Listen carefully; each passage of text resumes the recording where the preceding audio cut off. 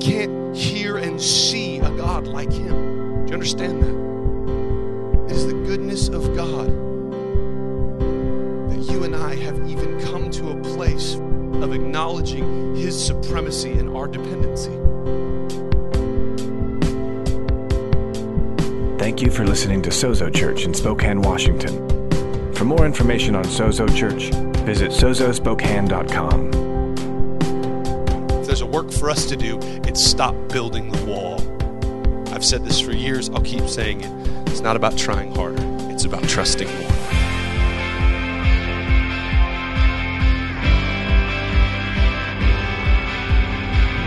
See, every other religion says God's waiting for you to work to somehow show him that you're worthy of his saving, to somehow deserve it or somehow earn it. Church, I have very good news for you. You will never deserve it, and you can therefore never earn it. This is Sozo Church.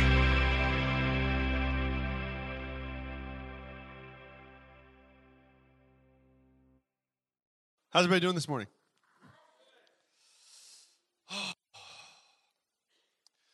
I do as well want to just thank everybody for being here. You know, there's a lot of places we could all choose to be on a given Sunday morning, and I think you guys made the best choice.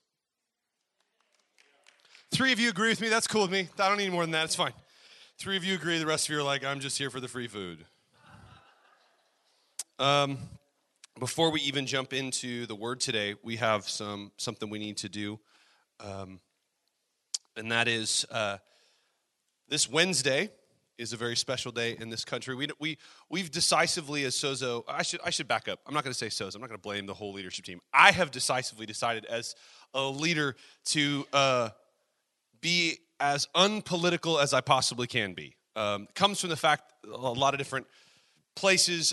For me, I think my upbringing, not judging anybody else's, my upbringing was such that I had a hard time distinguishing between my parents' political views and their spiritual views. Anybody kind of recognize that trouble? And what I mean by that isn't that our spiritual views shouldn't, have influence over our political views, but what I mean is, to me, I almost got confused, and I thought, well, if you're in the same political party as my parents, then you're Christians. Just by default. It's kind of like, I'm born in the South, so I'm a Christian. It was just, I'm born in the Northwest, I like coffee. We don't have another way to do anything. So I've decided to be as unpolitical as I can be because I want the gospel to be what offends you. Okay? So the only person in this church that knows my political views is my wife. Nobody else does. Some of you have guessed. You're all wrong. It should say something to you about the fact that I say that my political views, I want the gospel to offend you, my political views, that my political views will probably offend 95% of you in the room. So we don't go there. However, there's something that's happening this week that I think goes beyond politics. And that is this Wednesday, we are honoring those who have served our country in the military. And I don't care what your political party is, we ought to honor those who have served. The Bible says, give honor to those whom honor is due. And these people, whether they served in wartime or not, they put their lives on the line and they were willing to. And so if you have served in any branch of the military, Army, Navy, Air Force, Marines, National Guard, or the Reserves, will you please stand up? I know you don't want to, but will you please stand up so that we can honor you? Come on, church.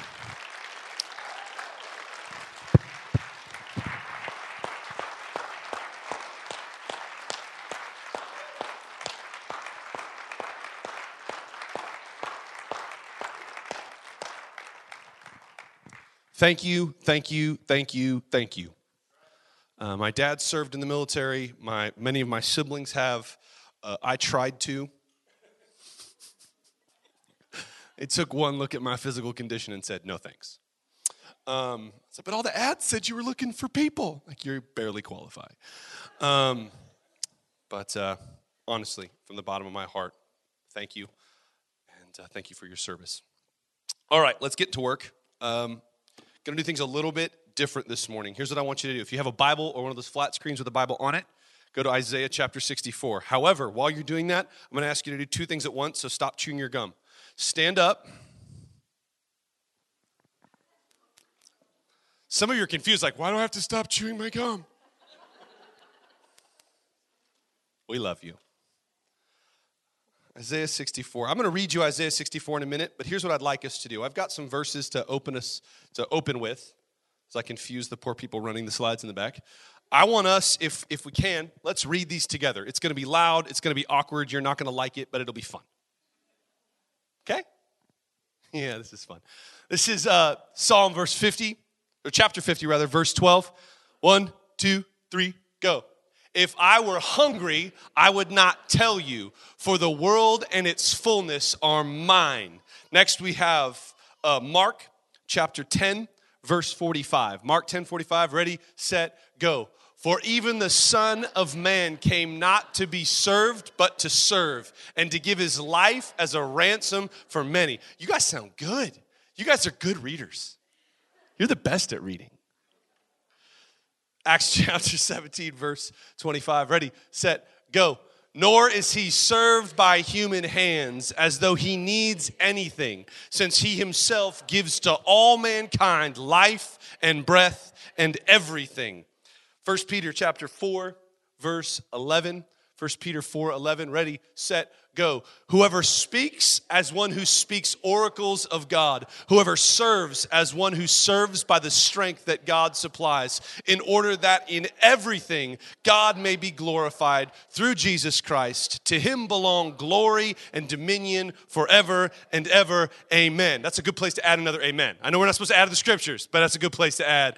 Just reread it. We're not adding, we're just rereading. And then last but not least, this is my hope to be the heart's cry of those of us in this house and those who trust Jesus. This would be Psalm chapter 20, verse 7. Ready, set, go. Some trust in chariots and some in horses, but we trust in the name of the Lord our God. Amen? Come on. All right, stay standing while I read you Isaiah 64. You can follow along either on the screen or in your books, but don't read at the same time because it's too long and it'll get bad. Okay? It'll just be bad. Psalm 64. Oh, that you would rend the heavens and come down, that the mountains might quake at your presence, as when fire kindles brushwood and the fire causes water to boil, to make your name known to your adversaries, and that the nations might tremble at your presence. When you did awesome things that we did not look for, you came down, the mountains quaked at your presence. From of old, catch this please, verses 4 and 5. From of old, no ear, no one has heard. I can read, I promise. From of old, no one has heard or perceived by the ear. No eye has seen a God besides you, who acts for those who wait for him. You meet him who joyfully works righteousness, those who remember you in your ways. Behold, you were angry and we sinned. In our sins we have been a long time, and shall we be saved? We have all become like one who is unclean, and all our righteous deeds are like a polluted garment. We all fade like a leaf, and in our iniquity the wind takes us away. There is no one who calls upon your name, who rouses himself to take hold of you, for you have hidden your face from us and made us melt in the hand of our iniquity. But now, O Lord, you are our Father. We are the clay. You are the potter. We are all the work of your hand. Be not so terribly angry, O Lord, and remember not iniquity forever. Behold, please look.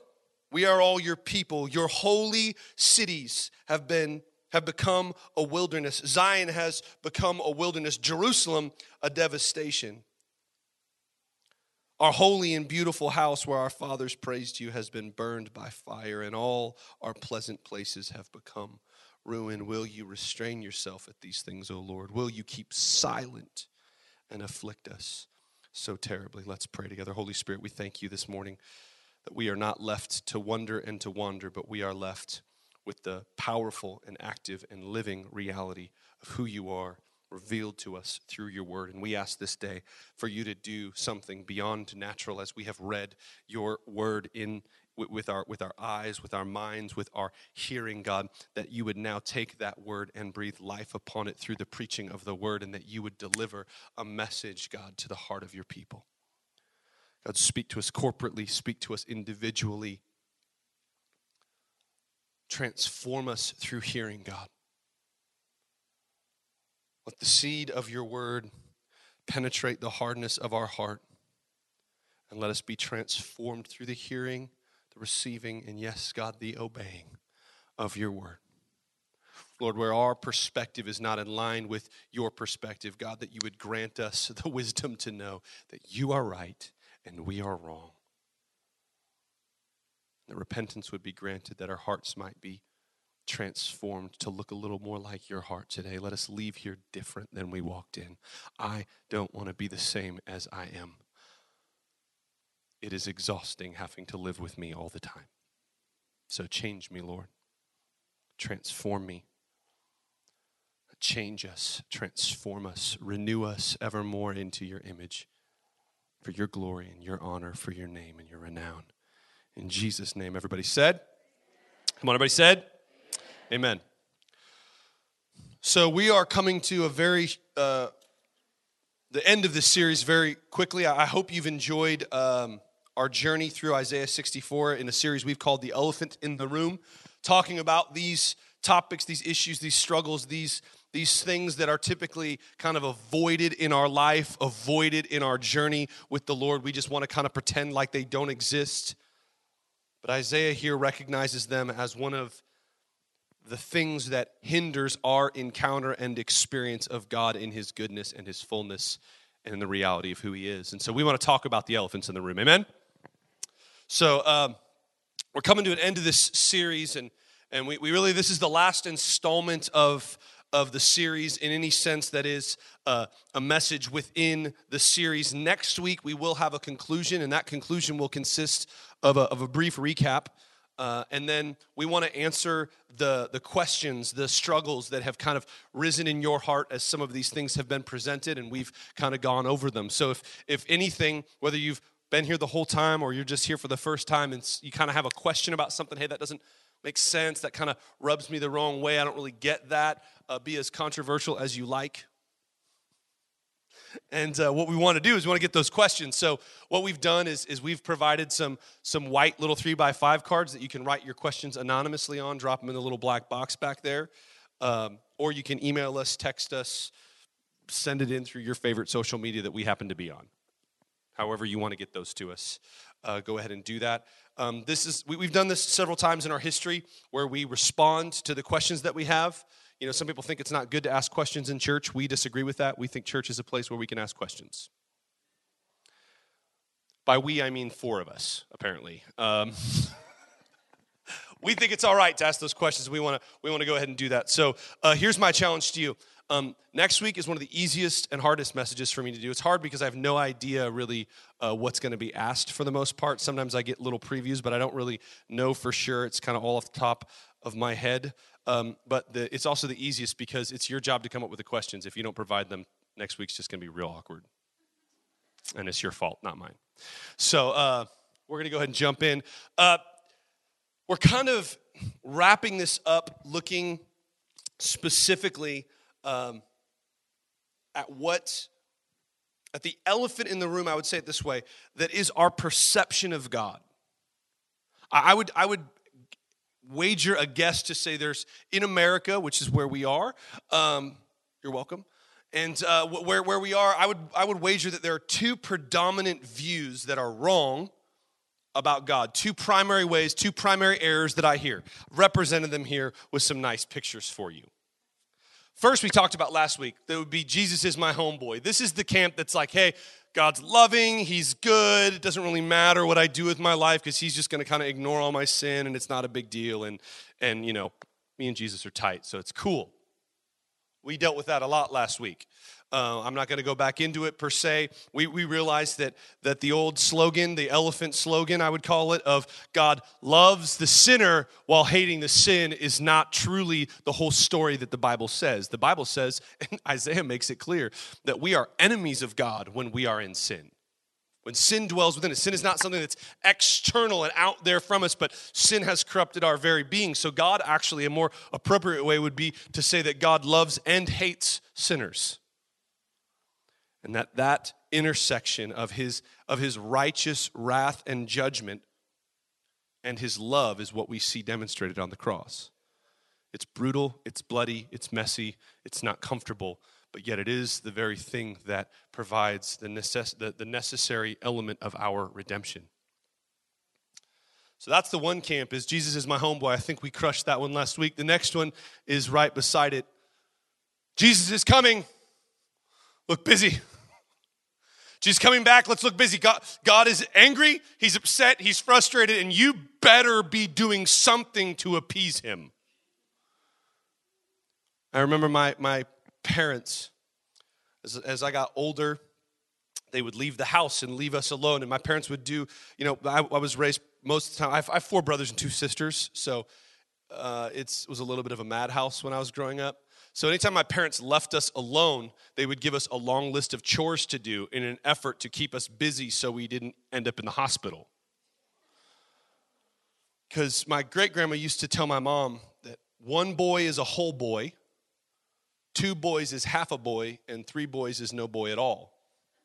And you have 5, Lord help you. We would every house we ever had, we had to patch holes in walls. Every house we ever had, we had to put out fires. My brothers and I used to I've worn Chuck Taylors most of my life, and one of the cool things about Chuck Taylors is the soles start to come off the bottom as they get older. And what we used to do, we thought that was the Lord's way of letting us put forks down there and then kick outlets. That was fun. Every wall in our house had like sparks and smoke up the side of it. We would do this when my parents were gone, not the chores. And what would we do when we would hear the car pull up in the driveway? Chores. We get them all done. Like we thought, well, we can get this all done in 3.5 seconds while mom's parking in the garage and coming inside. It'll totally be fine. Confession, we always had a garage full of crap. We never parked in the garage. I don't know why I said that. But we would rush to try to get everything done. Sometimes that's people's attitude, like, God's going to come back. I read that somewhere in the Bible, so we better try to look as busy as possible. Now, look, there's a truth to the fact of Camp One that Jesus wants to have an intimate, loving relationship with you. Amen? But there's an error in the way that it's applied in the sense that I can just kind of live however I want. He doesn't care about how I live my life, whether I honor him or not. Well, just in the same way, Jesus is coming back.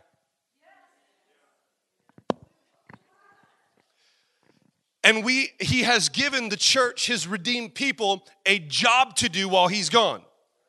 Partially probably to keep us from fighting with one another. We would probably fight a whole lot less with one another if we just got to work. Amen? So we understand this, but the reality is that they're both wrong. When those are our limited views, they're wrong. And last week we talked about the first one. This week I want to spend our time and talk about the second one. This idea that we need to earn somehow what it is that God's done for us. So what I want to try to do is I want to jump into this, and I need us to understand something before we do. It wasn't anybody here. I got an email because of the podcast late this week. I got an email from somebody, and it was kind of disturbing. Nobody here. It was one of our podcast listeners. We have a bunch of people that listen through the podcast, and they like to email me when they're upset. Keyboard warriors, I call them. And this guy was upset. This is what confused me. He said, I agree with everything that you said in your message theologically, which I was like, that's a lie. I don't even agree with everything messages that I preach. I'm thinking, okay, and I read down, and then he says, but I don't think you should preach it at a church. What's the point? You just confused people. You said God hates sinners, but then you said God loves sinners, and that's just going to confuse people. You don't need to get so complicated. You just need to keep it simpler, and he just loves people. Just go there. Why did you have to go to the hate part? Here's why we did that. Here's why I did this. Why when we looked at this series, we said we're going to talk about this. Because I believe that your view of God and how accurately and how clearly you see him is of eternal importance. I'm not okay with us having a kindergarten understanding of God. Look, do you need to understand that God both loves and hates the sinners to be saved? No. Do I believe it will cause growth spiritually in your life when you do understand that? Absolutely. Do I think we will reflect better a God who is so infinitely complex and so infinitely powerful and so infinitely both righteous and a judge and both loving and a justifier of those who sinned? Yes. Do I believe that we will have a better understanding of what redemption is really about when we understand that we were not good people that God did a good thing to redeem, but rather we are sinful people that God did a scandalous thing to redeem? Yeah, I think that's going to make us better believers. So as we're spending this week now looking at the opposite side, it's not my intention to confuse us. It's my intention to help us have a better, view of the Father, a view of Jesus, a view of the Holy Spirit so we can better understand, who our God is. I think it's of utmost importance. I think the Bible thinks it's important. Paul, in the New Testament, Paul is the man that God used to write really the lion's share of the New Testament. And the first book in sequential order in our Bibles that Paul gives us is a book we call the book of Romans. We call it that because it was written to the church in Rome, made up a bunch of Romans. And the people who named the books of the Bible were pretty creative people, huh? This used to frustrate me that we used to name books of the Bible in such, boring ways. The names are not infallible, just so we're clear on that. Like, God didn't say, and this is the book of Romans. We named them that. So I had a Bible. It's actually in my office right now. And what I decided to do was to help these poor guys out, and I renamed all the books of the Bible. Like, let's be creative here, guys. Come on. So I didn't get very creative with this, though. So I used to call Romans Paul's doctrinal dissertation on the Christian religion, because that's way more creative. That's what it is, though. It's Paul trying to help a bunch of backwards, messed up, busted, disgusted people who've experienced redemption understand this whole thing that we're caught up in. It's an amazing book. I recommend it.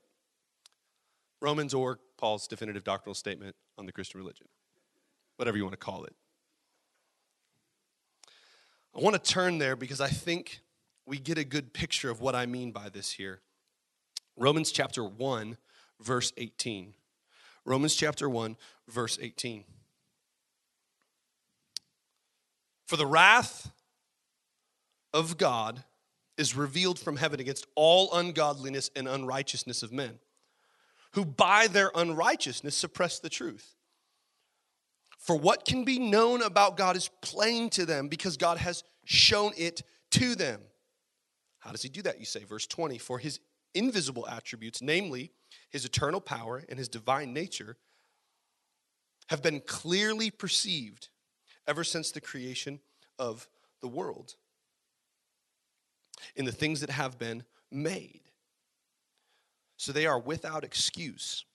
For although they knew God, they did not honor him. There's the key. They did not honor him as God or give thanks to him. And they became futile in their thinking, and their foolish hearts were darkened. Claiming to be wise, they became fools and exchanged the glory of the immortal God for images resembling mortal man and birds and animals and creeping things.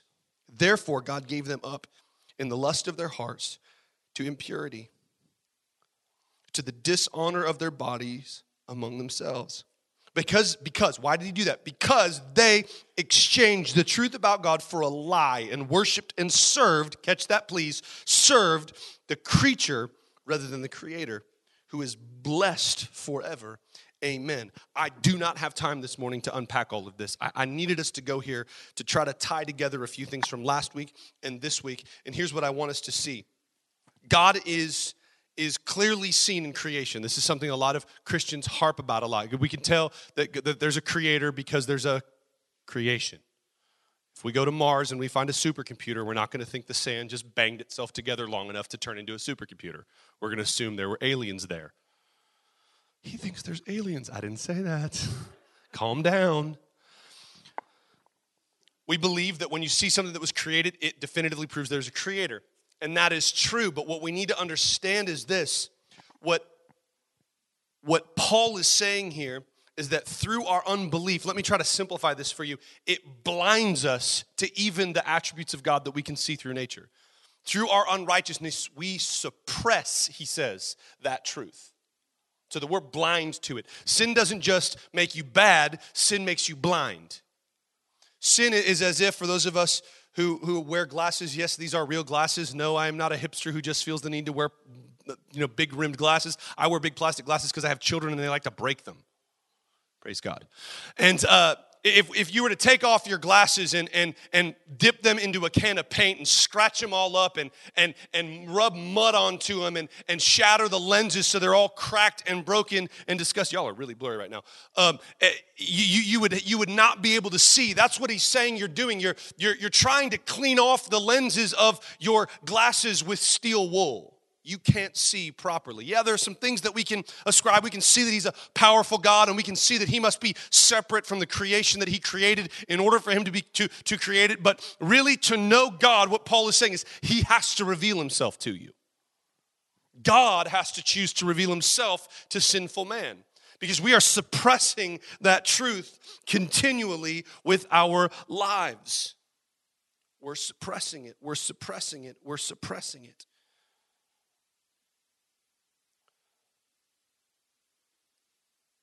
So Isaiah says, look, there's no eye has seen and no ear has heard of a God like you. We can't hear and see a God like him. Do you understand that? It is the goodness of God that you and I have even come to a place, for those of us who have, and I pray if you have not, that you will today come to a place of acknowledging his supremacy and our dependency. That's a gift for you to know that. So Paul here is doing is he's showing us that Jesus had to come so we could see God. Now going back to Isaiah, what is the attribute? I found this so fascinating as I studied this out. What's the attribute that Isaiah decides to describe and ascribe to the Lord? There's many. He could have talked about his holiness. He could have talked about his worthiness. He could have talked about his justice, his judgment, his righteousness. He could have talked about the fact that he's a jealous God. No eye has seen a God like you, zealous God. No. Do you know what he does? What does he do here? What does he ascribe to him? I got to go back. What does he do? He says in verse 4, from of old no one has heard or perceived by the ear. No eye has seen a God besides you. Catch this, please. Who acts for those who wait for him. I was told a story once, I don't know if it's true or not, but it was said in a message, so it has to be. That in England, some time ago, a bunch of pastors and theologians were gathered together trying to decipher and determine what makes Christianity so unique. And they were supposedly arguing for a couple days. Well, it's the fact that we have a Bible. Well, the other religions have books that they claim to be truth. Well, it's this. Well, it's that. And they're arguing back and forth for days because pastors like to argue. And the story that I heard goes something like this. It sounds like it could be true. That a man walked into the room and kind of said, well, what's everybody doing here? And, well, we're trying to figure out what makes Christianity so unique and what sets it apart from other religions. This man looked around the room and said, how long have y'all been here? Well, we've been here a couple of days. We're really trying to hammer this out. He said, really, because it's grace. Grace is what makes the gospel and Christianity and Jesus so unique. That man, by the way, supposedly was C.S. Lewis. He's a pretty smart guy. The point here is this, that the attribute that Isaiah is ascribing to the Lord is that God alone is a God who says, you wait and I'll work. See, every other religion says God's waiting for you to work to somehow show him that you're worthy of his saving, to somehow deserve it or somehow earn it. Church, I have very good news for you. You will never deserve it and you can therefore never earn it. You have already, I love you, disqualified yourself from redemption. Let's pray. No. I was kidding. They're like jumping ahead. They're awesome. That would be the worst church ending ever. You're unworthy. I'm out. And just go. No, we've already proven that we don't deserve it, and there's nothing we can do to earn it. He works. We wait. The gospel stands unique in this attribute. I find it interesting. The words here in Hebrew, just for those of you who like this stuff, for those of you who don't, just bear with me. I think there's something in here for you. The word work in Hebrew means to squeeze or to twist, like to twist a rag. Anybody ever have to do that with a wet rag and you're twisting it and you're wringing it out? That's the picture that God's doing. And the word wait, when you really dig into what it means, it just means to cut. It's that idea that, like, I'm out. I can't do that. I just can't do this. I'm cutting it off. I'm done. He works. Come on, we wait. That's the gospel. Not look busy, he's coming back. The reality is, come on somebody, he does all the work. And what we read in Psalms is that we wait on him. I love the way that God is so blunt with us. He says this in Psalms, we read at the beginning. If I had need of something, I'm not going to ask you. How many times, come on somebody, to be like, well, God really needs me. I was a young, stupid kid, younger and stupider than I am now. And it was actually in this parking lot, and I was sitting with Brandon Rector, the former youth pastor here, and I was in this moment of passionate desire for the Lord, and I said, I'm just so glad that God needs me. And thank the Lord, he was like, God does not need you. And I was so offended. Yes, he does. Because he gave me a job to do. And Brandon told me this. I'll tell this to you. God gave you a job to do for your honor, not for his good. He could get it done much better without you. Come on, somebody. Do you realize something? You say, well, no, we're called to preach the gospel. Yeah, we are. We are called to deliver the message of the Lord to the people that he has called us to do. Do you know that donkeys have a better track record in the Bible of effectively delivering God's word to people than people do?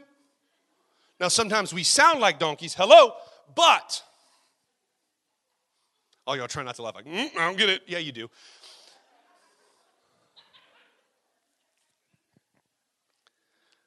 God does not need you. I love the way he says it. If I needed something, as if God could need something, I wouldn't ask you. Why? Because he owns everything. Everything you have, he made. How many of y'all decided to be born yourself? How many of you filled the world with water so that we could have water to live and move? Nobody? Yeah. How many of you decided to create an atmosphere on this planet so that when you were born out of your own choice, you could, do stuff like, breathe and stuff? None of us. He owns everything. Not in some existential out there kind of, in a very real practical way. You can't even make your heart beat faster or slower by just sitting there. You can't determine how tall you are. Some of you really know that very well. I love you. No, it is the Lord who is sovereign over all things. It is the Lord who does the work. We do the waiting. Now, come on, sometimes it's work to wait. But we add nothing. I believe it was Spurgeon, some of you probably correct me if I'm wrong, who said the only thing we add to our salvation is our need of it. I like that. And here's the reason why. There's several, but I think the predominant reason why God has chosen this way is because when we are in need and we cry out to him and he demonstrates his goodness to us, it naturally rolls up into the praise, into the thanksgiving, into the glory of his name. That he might be the sole recipient of glory for redemption. People say, you put too much weight on God's part of redemption. That's because I'm trying to put as much glory on his part as I possibly can. Because I think he ought to be honored above all and in all and through all, because he does all. Amen? He does the working. Come on. We do the waiting. Any progress, any transformation, any change in my life is solely the work of his grace and his goodness toward me. Isaiah's already told us, within us nothing good dwells. So any good that's there post-redemption is his fault, not mine. It's his work, not mine. It's his doing, not mine. He does the working. We do the waiting. It's not look busy. It's stop building a wall to separate yourself from God. It's stop rubbing your glasses with an SOS pad. Stop suppressing the truth of who God is by your unrighteousness. We talk about in the church sometimes, we use the example of redemption that we're on one side and there's a great chasm, a great canyon, and God's on the other, and we're just, helpless on this side. And while there is truth to that, while I think there is something powerful in understanding that as part of our problem. And the picture then is that the cross comes down and becomes this bridge for us to get back to God. It's my contention that while there is some truth to be seen there, a better picture is this, that we are standing right in front of God and we are building a wall to keep him out. Our sin doesn't just create a canyon. It's not like we're somehow the recipients solely of a bad deal. We choose to keep the bad deal going. Our sin, every time we choose to believe the lie that I can pick what's right better than God can show me what's right, we are stacking more bricks and mortar to keep him out. And the gospel and the coming of Christ is not just him dropping a bridge for us to get across. It is him violently and strategically and scandalously busting down that wall, grabbing us by our scruffy little necks and dragging us back into redemption for him, because he does the work and we do the waiting. If there's a work for us to do, it's stop building the wall. I've said this for years. I'll keep saying it. It's not about trying harder. It's about trusting more. It's about me believing that there is more joy and more life and more truth and more goodness not building this wall and being with him. Here's where I want to land this, because this is the question I get asked the most when I say it's not about trying harder, it's about trusting more. Okay, so how do I do that? Well, what do I do then? It's not about trying harder, it's about trusting more. Okay, yeah, I get it. So what do I do? Oh, here, let me help you. I think what you're really asking, I'm making fun of it, I'm sorry. I think what we're really asking is, what does that look like? What does it look like to trust more and not try harder? Because all I've done my whole life is try harder. When I couldn't beat, come on, I need some help from some people that know the struggle. When I couldn't beat Mario level 5, 3, come on, it was horrible. I tried harder. I pushed the button harder. It didn't matter back then. What we're geared to do. Come on, we fail. What do? We try harder. That's beat into our head. So I need to try to show us what it looks like to not try harder, but trust more. Because we're going to instantly just go back to trying harder. We're going to make trusting more into trying harder to trust more. Because we suppress the truth in our unrighteousness. Okay, I'm going to read you 4 verses real fast. I'll give you the references up front to those of you who are taking notes that love me enough and love Jesus enough to take notes in church. You can do this. Isaiah 40, 30, and 31, Philippians 2, 12, and 13, 2 Corinthians 4, 18, and Romans 10, 17. They'll come up as we go. Here we go. Isaiah 40, 30, and 31. These are the closing. It's not happening. Great! Who loves technology? I love technology. I don't love technology. We're going to do this old school. This is awesome. Isaiah 40. We can do this. Isaiah 40, verses 30 and 31. Isaiah 40, 30, and 31. Helps if I'm on the right page. Every youth shall faint and be weary, and young men shall fall exhausted. But they who wait for the Lord shall renew their strength. They shall mount up with wings like eagles. They shall run and not be weary. They shall walk and not be faint. Come on, somebody. Philippians chapter 2, verse 12. Philippians. Hey, there we go. Philippians 2:12. Can we give it up for the tech team back there? Come on. Woo! Therefore, my beloved, as you have always obeyed, so now, not only in my presence, but much more in my absence. Catch this, please. Work out your own salvation with fear and trembling. Wait, that sounds like work. For it is God, come on, who works in you both to will and to work for his good pleasure. Next, we've got 2 Corinthians 4:18. It says, as we look not to the things, catch this please, as we look not to the things that are seen, but the things that are unseen. For the things that are seen are transient. That means temporal or fading away or passing. But the things that are unseen are eternal. That means they were there before, they'll be there now, and they'll be here forever. Last but not least, we have Romans chapter 10, verse 17, familiar verse, especially to those of you who love faith. So faith comes from hearing, and hearing through the word of Christ. Okay, so let me break this down for you. So we understand this, right? We get this. So this is the best way I can try to describe this. All the 90s kids in the room are already ahead of me. I'm sorry, I was a youth pastor for 15 years, and I was raised in the 90s. This is where I go. I'm reading these. I'm kind of struggling through. So I'm going, okay. So we need to wait on him, and then we need to wait on him. We need to rest in him. We need to wait on him, and then we need to see what he's working in us, and we need to partner with him, and then we need to listen more than we see. So what we need to do is stop, collaborate with the Lord, and then listen to what he says. So we need to stop, collaborate, and listen. I'm sorry. I'm not sorry. It's raised in the 90s. This is ingrained in my head. Look, if we're going to get over this idea of, by the way, for those of you who don't understand this, there's this wonderful rap artist, creative man who just changed the world. Paved the way for guys like Eminem and guys like Macklemore, the first white rapper. Come on. Who was he? Vanilla Ice, and his big song was Ice Ice Baby, and the start of that song was Stop Collaborating. I get disappointed every time it comes on because I think Queen's coming on, but it's not. Stop, collaborate, listen. I'm hoping by using the most ridiculous analogy in the world that every time you try to work, will pop in your head.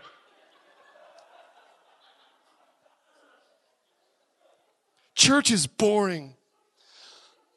We stop. What does it look like to try to trust more and not try harder? Stop! I don't make it any simpler than that. If what you're doing is in an effort to try to earn God's grace, stop it. Just stop. Stop. We stop. We stop. We wait on the Lord. Isaiah 40, 30, and 31 told us, look, even young people are going to get tired eventually. I'm waiting for this to be proven true with my children. Eventually they do crash. Eventually you're going to run out of strength. But if you wait on the Lord, the Bible says he renews your strength. Not only that, but then Isaiah flips the analogy. He says, if you wait on the Lord, you won't just have legs, you'll have wings. It's better than Red Bull, which no one should drink. I love you. Let me pastor you for a minute. Stop drinking Red Bull. It doesn't give you wings. It gives you diabetes and heart problems. That's what it gives you. Maybe there's an acronym in there. I don't know. We stop. Wait on the Lord. But what do? You stop and you wait on the Lord. We wait. We stop and we wait on the Lord. Then Philippians tells us that we are to work out our salvation. There is a job for us to do.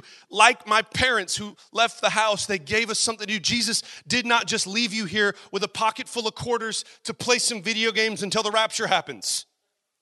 We're not just supposed to play some sort of fantasy game and keep ourselves busy until Jesus decides to just vacuum suck all the Christians out of the world. No, he gave us a real job to do. But here's the thing, if we do it in and of ourselves, we will not be able to do it. So stop trying. Stop trying harder, start trusting more. It means abandoning your building efforts and beginning to collaborate. I love the way Philippians says to work out what God's working in. Don't have time to go into a Greek study with you here, but this is the idea. And I love this. Because we're like, okay, back to work. No. The words work are different. They're different Greek words. We don't see that in English, but they're there in the Greek. They're different. The work that God's doing, the work that we're doing is different. The work that God's doing in the Greek when you study it is he's pouring something out. And the word that we're doing is we're pulling something down. How ridiculous is that? If I dump a bucket of water on your head, you don't need to pull down at all. Right? You're just going to get soaking wet. Do I need to demonstrate this?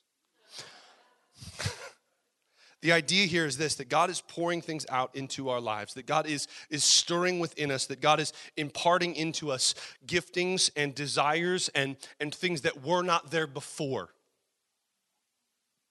And our part is simply to pull those things down as he's pouring them out, to let them out as he's working. Work it out as he's working it. And it's him that is working within you both to will and to do. Listen, I'm going to get real super practically for a minute. I never had a desire ever once in my pre-redemption life to ever give any money to anybody without receiving something in return.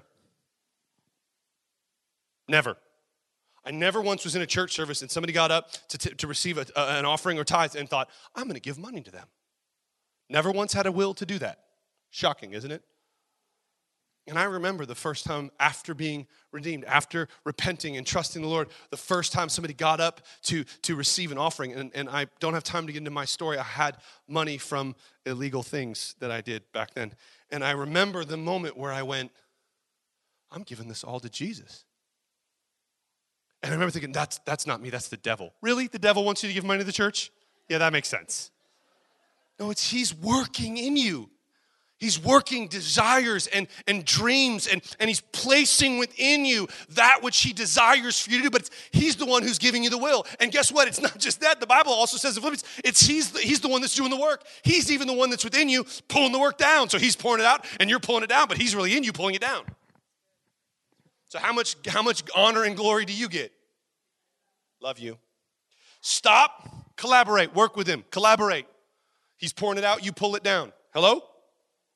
And then we listen, because here's the problem. This is why I say listen. This is why I say listen, because here's what you're going to do. Here's exactly what's going to happen in your heart. You're going to stop. You're going to collaborate. Work with the Lord. But things aren't going to look the way you think they ought to look. Here's a hint. When you read the Bible, every person who goes off what they see gets into problems. Time after time after time. Children of Israel, God's just miraculously delivered them from the world's superpower in military, and then he takes them to the promised land. They send in some spies. They see that there are giants in the land. They say, they look like giants, we look like crickets. Let's just not go here. Why? Because they went by what they saw. David, supposed to be out fighting a battle, supposed to be out leading his army. King David, supposed to be out leading his army. He decides he's tired, doesn't want to go to war. Makes sense. So he just sends out his army. What's he doing? He's hanging out at his house, and the Bible says he's gazing across, and he sees a woman bathing. He sees her, he desires her, he rapes her, she gets pregnant, he has her husband murdered. Man after God's own heart. What got him in trouble? His eyes. When we go off what we see, we get into problems. But the Bible tells us that we don't walk by what we see, we walk by faith.